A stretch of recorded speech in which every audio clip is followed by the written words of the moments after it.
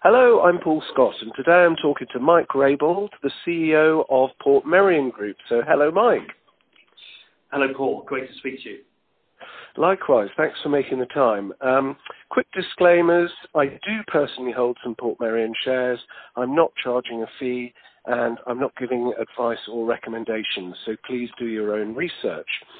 So we last spoke, Mike, in, I think it was October 2020, during the pandemic, and so much has changed since then, and you've steered Portmeirion through COVID, supply chain, chaos, inflation, an energy crisis, which must have been a pretty tall order. It has been, as you say, the world has been a tough place to do business for everybody the last 3 years. It's also given us, as a group, an opportunity to really change the business. And with the brands that we've got, I think we're in a much stronger place today. And, that's really, really positive. Yeah, because I look back at the historical performance of the company on Stockopedia, and I noticed that your profits now are pretty much back to where they were when the share price peaked at £12.50. But the share price is about a third of where it was then, which seems an anomaly. So the 2022 results have just come out, and profit was up 7% to 8 million. So do you want to talk us through the key points from the 22 results and the outlook? Very happy to do that, Paul. So, yeah, sales were up 5, and actually profit, or PBT, was up 11. And so operating margins were up sort of about 60 basis points. And that's good because we actually have a medium and long-term strategy to really take operating margins up, first to 10, then up to 12.5, which actually was where the group was in terms of operating margins, sort of in the 2015 to 2018 kind of part of history. So we were pleased to record another year of growth, especially against a tough comp, because in 2021, we actually reported a kind of record sales year. And I think we benefited from two things in particular. The work that we've done in the last couple of years to expand our sales geography. We're more diversified. 75% of sales now are outside of our UK home market, and particularly we're exposed in the US, which is the biggest market. The other thing we benefited from was the work we've done to really increase our exposure in online channels, whether that be our own websites or particularly retailer.com omni-channel platforms. And so both those pieces of work helped to mitigate, the slightly softer economics around the world. Mm. Yeah, let's focus on the operating margin then. So 7.8% currently in the 2022 results. Then you're stepping it up from 10% to 12.5%, you hope to.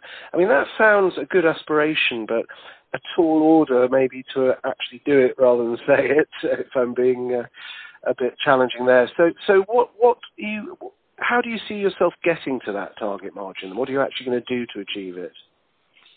Well, we've identified internally 3 drivers and areas of focus that if we deliver on will really take that operating margin up. And by the way, the 10% is a medium-term target. By medium-term, I mean operating margins will go up this year in 23, but 10% will be in 24, and then 12.5% is a sort of a 5-year horizon.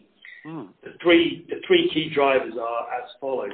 Firstly, the work that we're doing investing in automation in our main factory in the UK, our Stoke tableware factory. So we're a little over halfway through a kind of a 4-year program of investing, reducing manual handling, improving the productivity, the output per every man hour.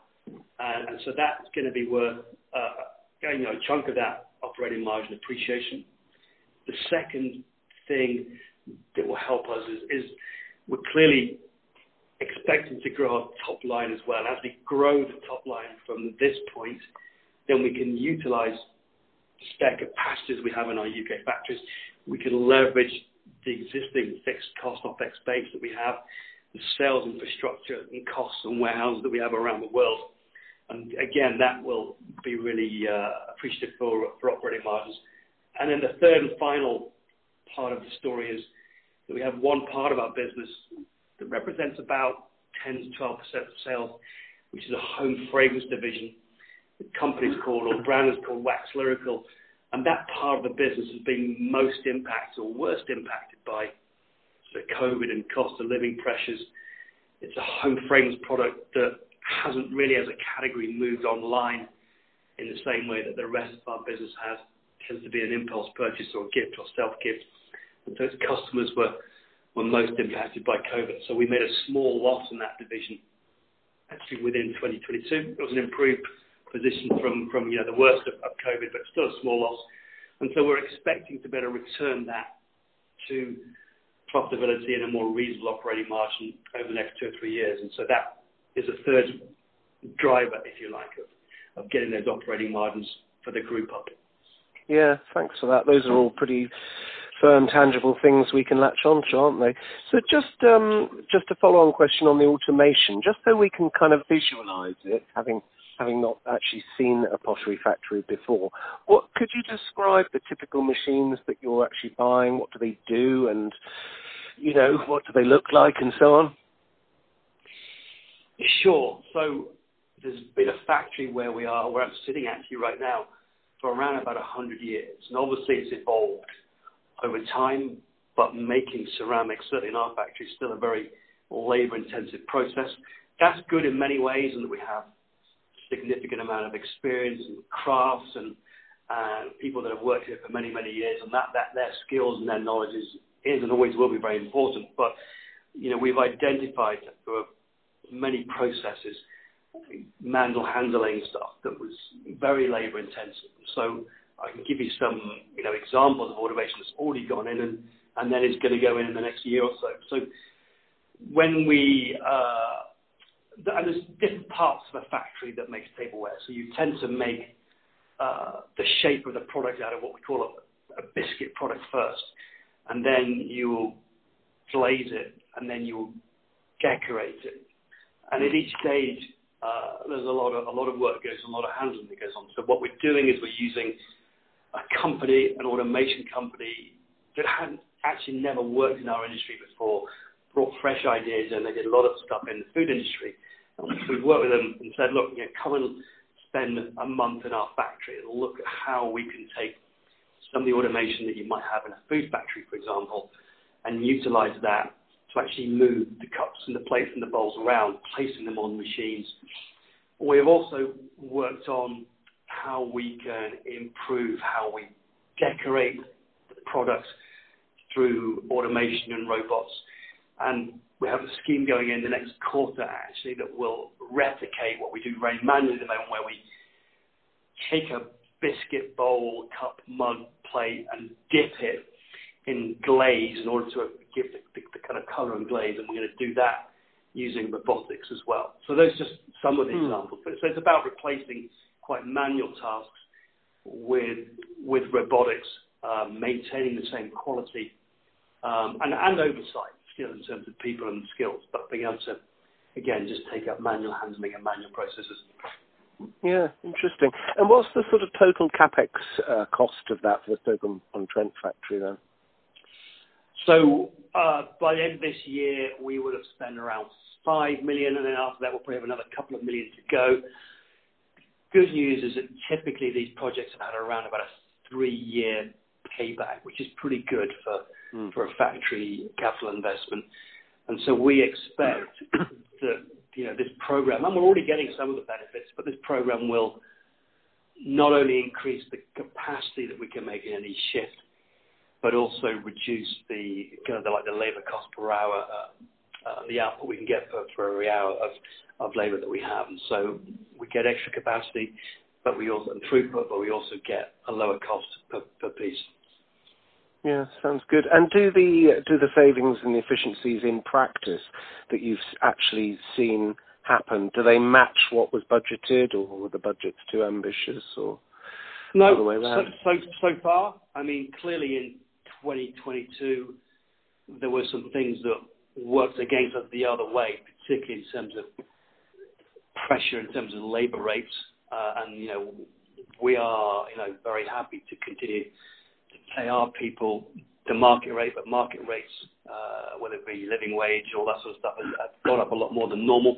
So, labour rate inflation has offset some of the productivity gains, but those labour rate inflation would have happened anyway. So I think that the productivity gains are coming through as we expected and should continue to come through.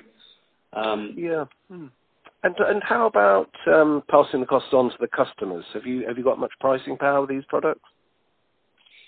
We do. Again, it depends a little on the brand and the market, but we have put price rises through.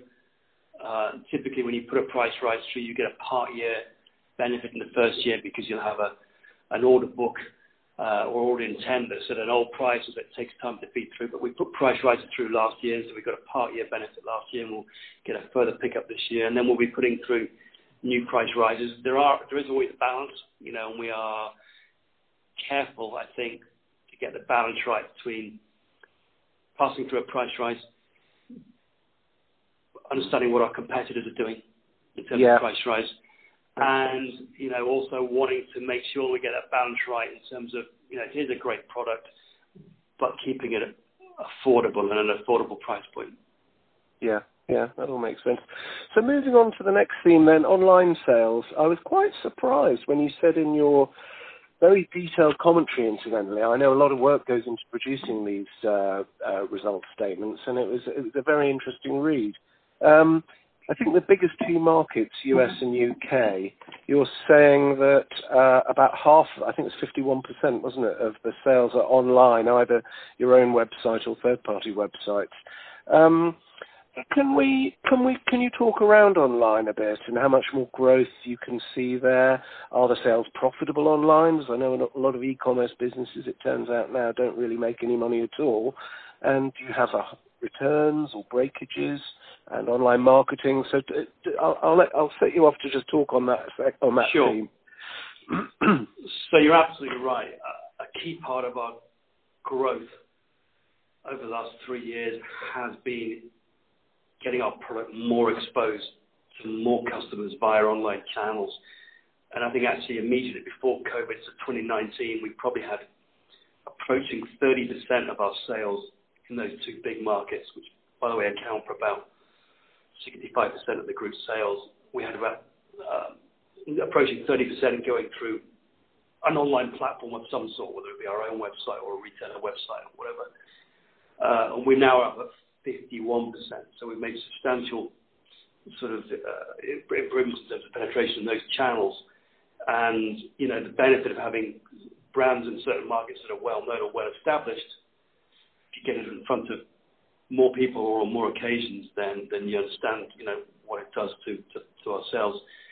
And obviously that we've had to invest in that. We've invested in our own websites, new websites, improved websites, in the digital assets, the digital marketing tools, whether it be product photography, lifestyle photography of the products in people's homes, video content. You have to invest in all that. But even after all those on costs, it's still a very profitable route for us. If we sell off our own website, we would be typically making 15% better margin, even after the additional cost of shipping and picking and packing.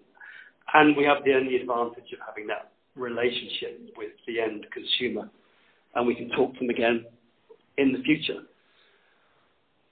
As well as our own websites, though, we've grown substantially on retailer.com websites, and that might be John Lewis's website or Macy's or Bloomingdale's in the US, the equivalent, or it might be the pure play platforms. And so that has also been part of the story. So again, being able to supply them with the digital assets and getting in front of more potential customers. In terms of where we go, Paul, from here, I'm not sure that 51% is necessarily going to shoot up as a percentage, but the actual absolute value, the pound and dollar value, I think should continue to grow.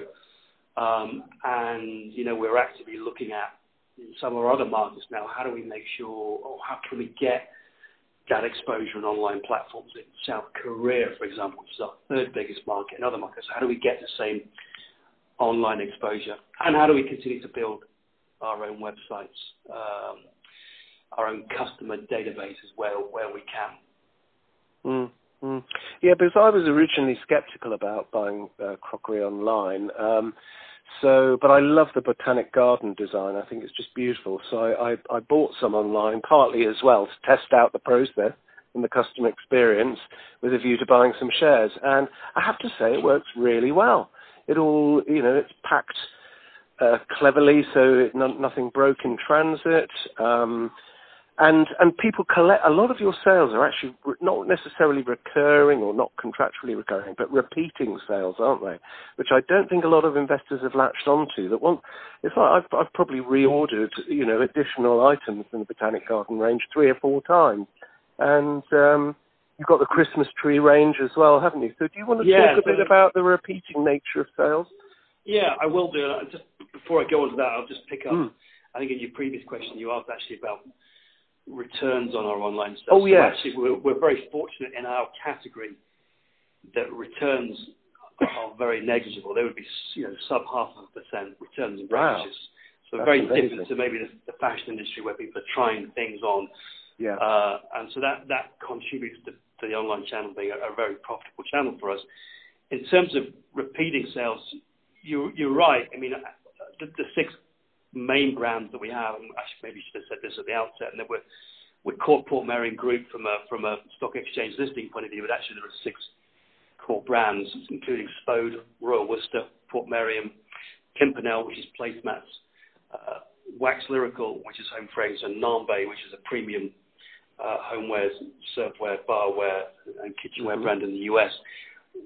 So each of our brands does different things in the market, and as I think you started to get into, we have a number of ranges that have been around a long time, have huge longevity and well-known, respected in the market. And so absolutely, when people have invested in those ranges, typically they will buy again or they will add to the collection. And 2 examples of that would be the range that you mentioned, Portmeirion Botanic Garden, and the other one would be Spode Christmas tree, which is huge in the US. And those 2 ranges, just those 2 ranges, the first is 50 years old, the second is around 90 years old. Those 2 ranges account for around about 40% of the group's total revenue every year and have a very reliable repeat sales kind of underpin to the group's numbers. Just 2 ranges delivering that. And that's kind of something quite unique about, I guess, the ceramic and tableware industry, is that you have to work quite hard sometimes to get a winner. But if you get a winner, it can last forever. 50 years and 90 years kind of bears that out. And so with Botanic Garden and Spode Christmas tree, our job really is to keep them fresh and relevant, and to give people that have already brought in something every year to add to the range. So we will bring out new products within those ranges. It just brings a little bit of newness to the repeat purchaser. Yeah, definitely. It's nice to see new products in the set because, like with me, I absolutely love the Botanic Garden design. I think it's beautiful. So when you see other products in that same design, you're drawn to them. So, yeah. Okay, thinking then, just going off the tangent, on a personal level, you were the CFO for a while, and then you stepped up to become the CEO, I think, in 2019. So how have you found that? Has it involved different skill sets or challenges? Yeah, I mean, I think firstly it's been great. I've loved every minute. It has been a difficult 2 or 3 years in terms of what's been going on in the world, but actually sometimes that works in your favour. The way I look at it is in a time of kind of world upheaval, you have the opportunity to do things with your business, get things done, move faster, but that perhaps would be hard to do in a more normal environment because of the necessity. But in terms of that switch, I worked as CFO for a couple of years and have been a CFO in other businesses, consumer goods and FMCG. And I think I've been fortunate in that all the roles I've done as CFO had always been very commercial and operational roles as well as pure finance, which helps with the transition. But I think, as a CEO, your job is different. You set the vision and ambition. You need to make sure you have the right resource and people around you to deliver on that, and you need to keep everybody going, and then you'll be able to make changes to the trajectory of what you're doing if it doesn't work out as you expected. And that really, in a nutshell, is what I try and do. I set an ambition, which was that I wanted to get our well-known and well-established brands in front of more customers. We talked about online as a way of doing that, and that's been successful so far. And the other way of doing it is we're working on it through geographies, expanding your sales markets and your geographies, and we're starting to make progress on that as well. So you set the ambition out.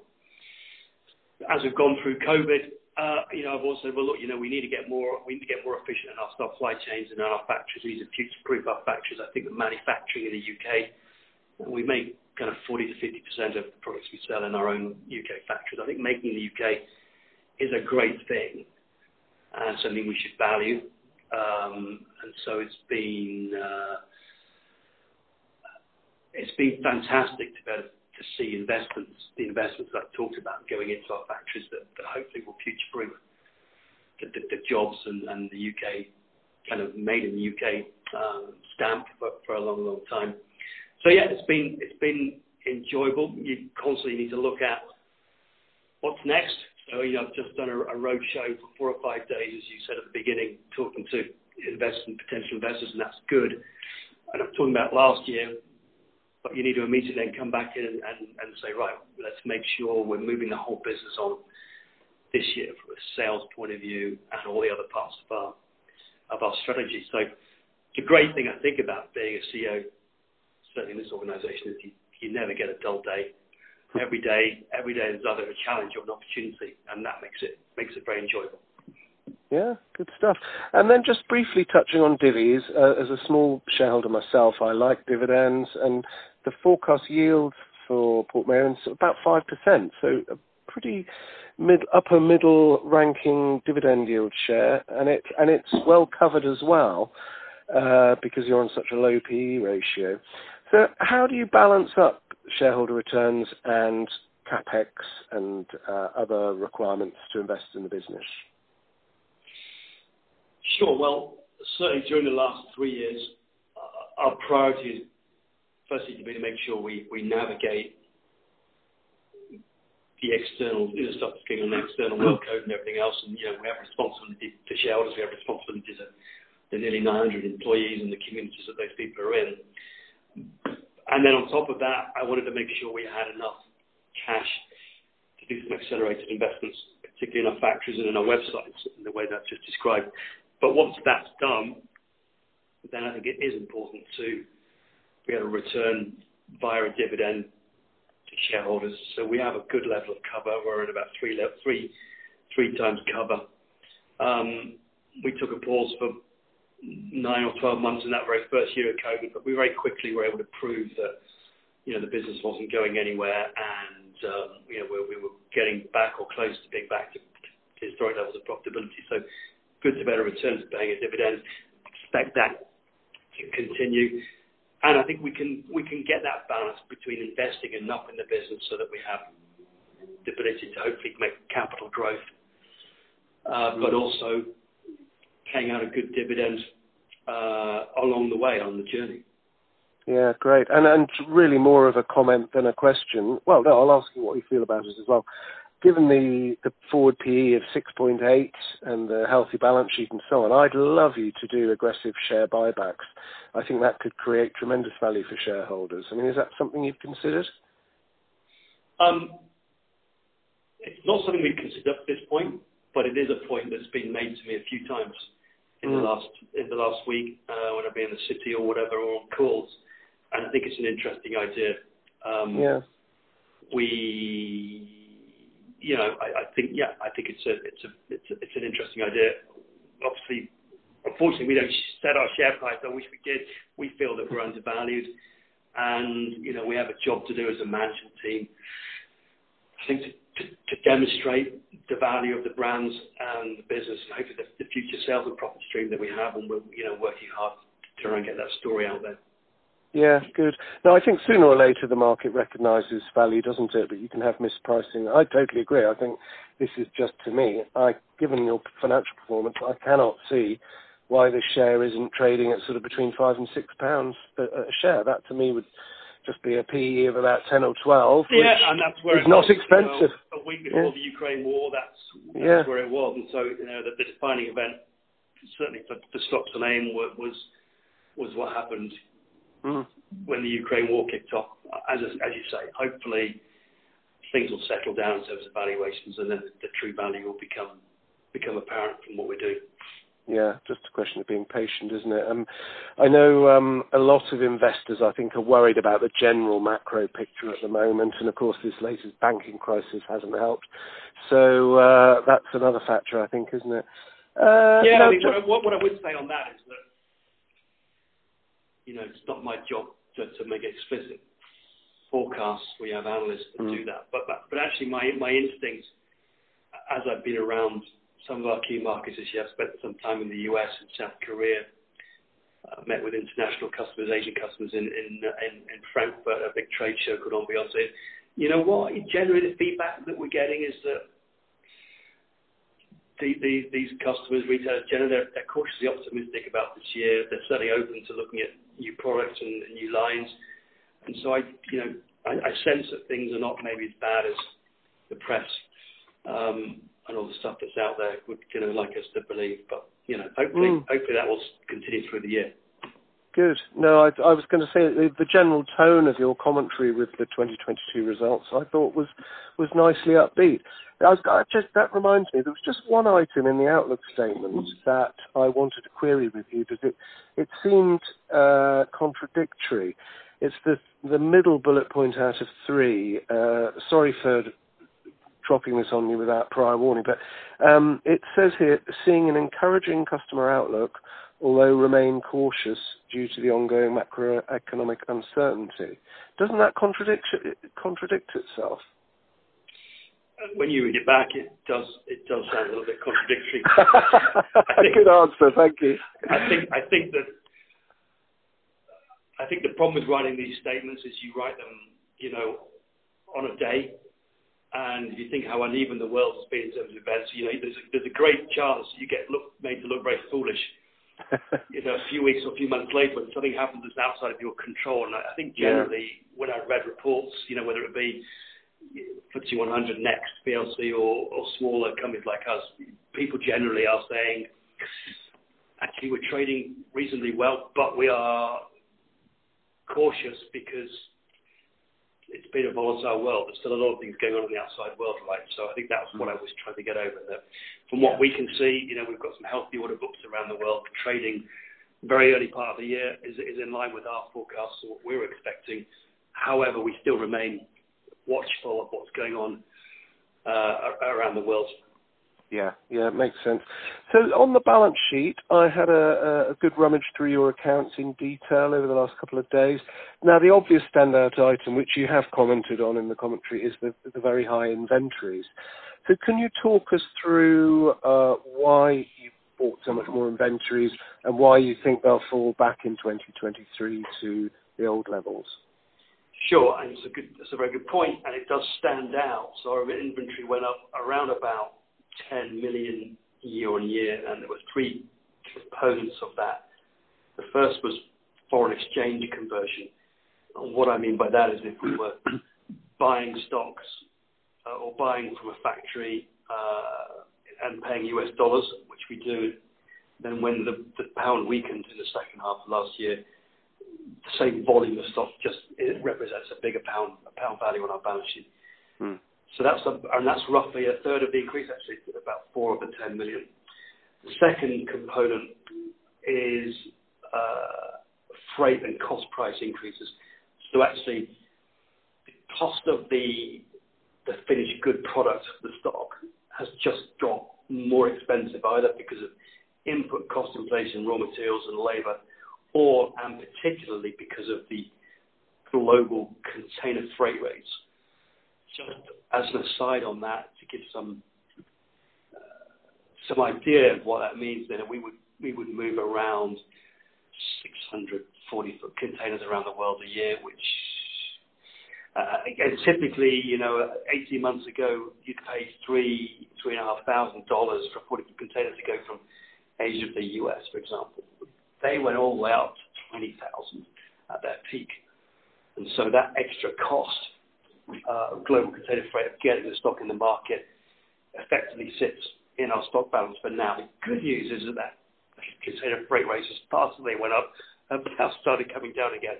And on most routes around the world now are at or approaching the low levels they were at before. So I was going to say they've crashed now, haven't they? I think UPGS said they were down to $1,300. Yeah, well, that would be amazing if we could get a 1,300. But even at 3,000, you're still back and making a significant saving. So part one is FX. Part two is global freight and cost price. Part three is a like-for-like volume increase, and that's roughly a third of 10 million. So what we have said and what we have kind of advised in terms of analysts and what we're committed to internally is during the course of this year, that volume increase, that should certainly unwind. And I'll talk about why we have the volume increase in a minute. The volume increase should unwind, and the freight increase should unwind.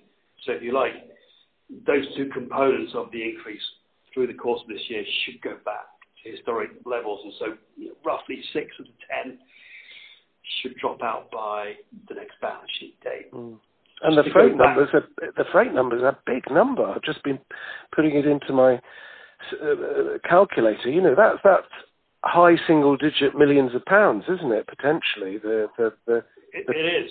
But unfortunately, it has to work through. So it's in stock, and typically you have 2 stock turns a year. It takes 6 months to move stock through, which has the higher container freight rates, and then be building up stock with the lower container rates. And I know you'll understand that as a. But in terms of why the volume bit went up, so the third of the increase that was volume, why was that? Well, really being honest, 18 months ago, we were struggling with getting the right amount of stock on time into our markets. There was huge disruption to freight. You had those queues of container boats outside the ports in Los Angeles and New Jersey in the US, Southampton, whatever. And I think we reacted to that like a lot of people by saying, we just need to go deeper on stock. We were having good sales momentum. But unfortunately, we've been left with more than we wanted. So it's kind of, we made decisions at the time. Would you make them again, knowing what we know now? No, but it is what it is.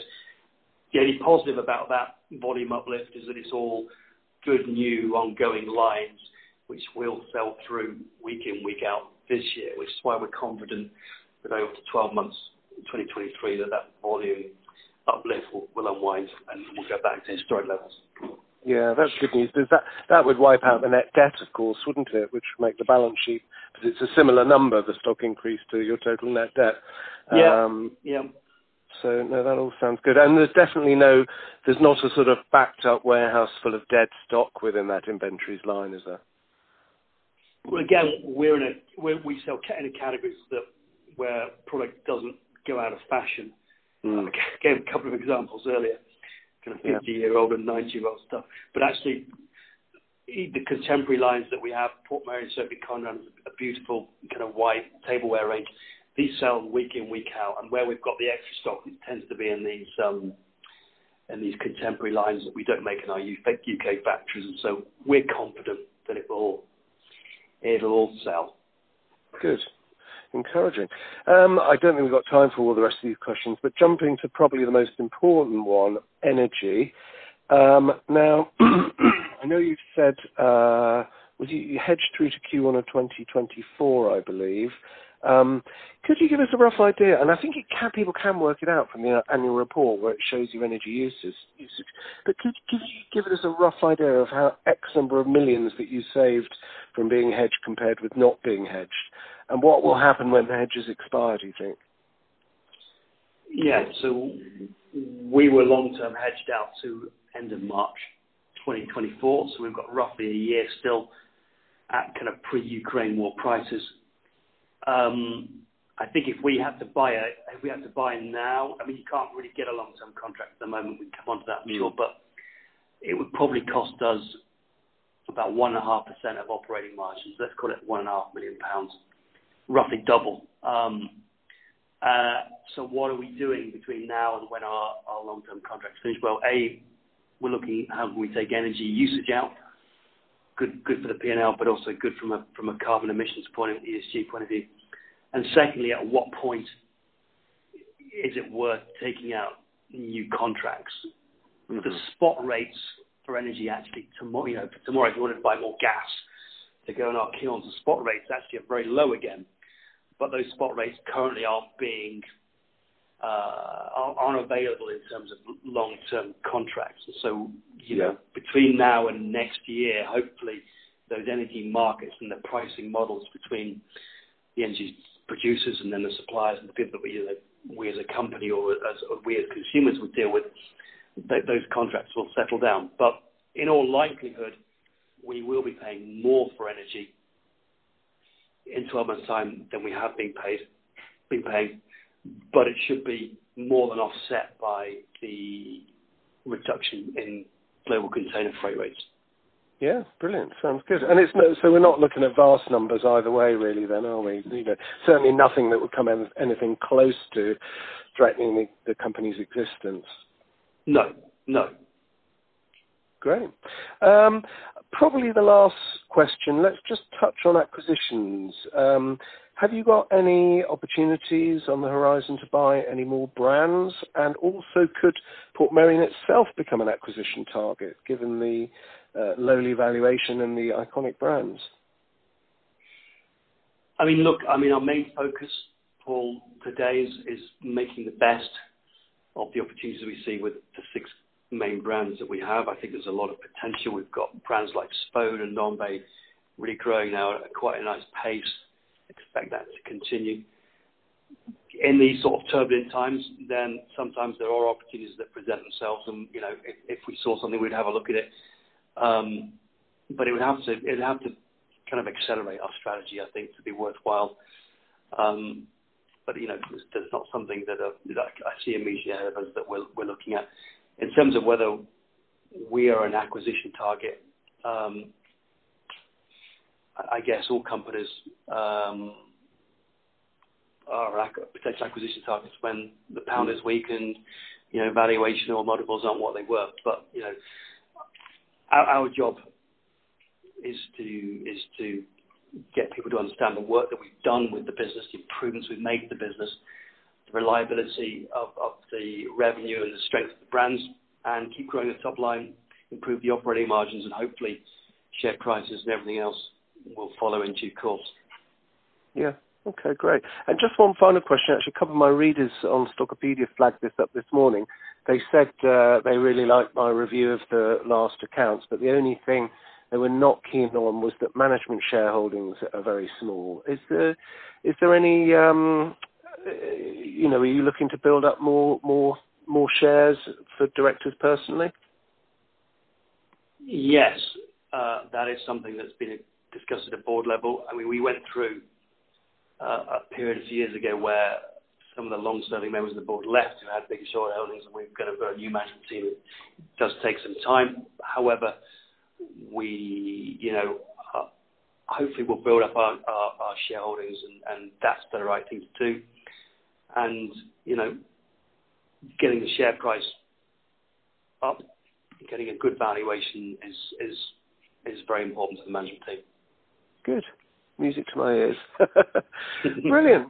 Well, I think we've covered everything, Mike. Are there any sort of closing points you'd like to make that we haven't already touched on? No, I think we've covered a lot of ground, Paul. It's always a pleasure. It's good to catch up today. I hope it's been useful. Yeah, we're obviously pleased with what we've done in a difficult world, and can see a lot of opportunity ahead of us. We need to deliver on that, and that's what we're focused on every day. So I look forward to talking to you again, I'm sure, at some point in the future. Brilliant. That's fantastic. Thanks so much, Mike. I've really enjoyed this, and thanks again for your time. It's been great. Pleasure. Thanks, Paul. Cheers now. Bye. Thank you. Paul Scott left the call.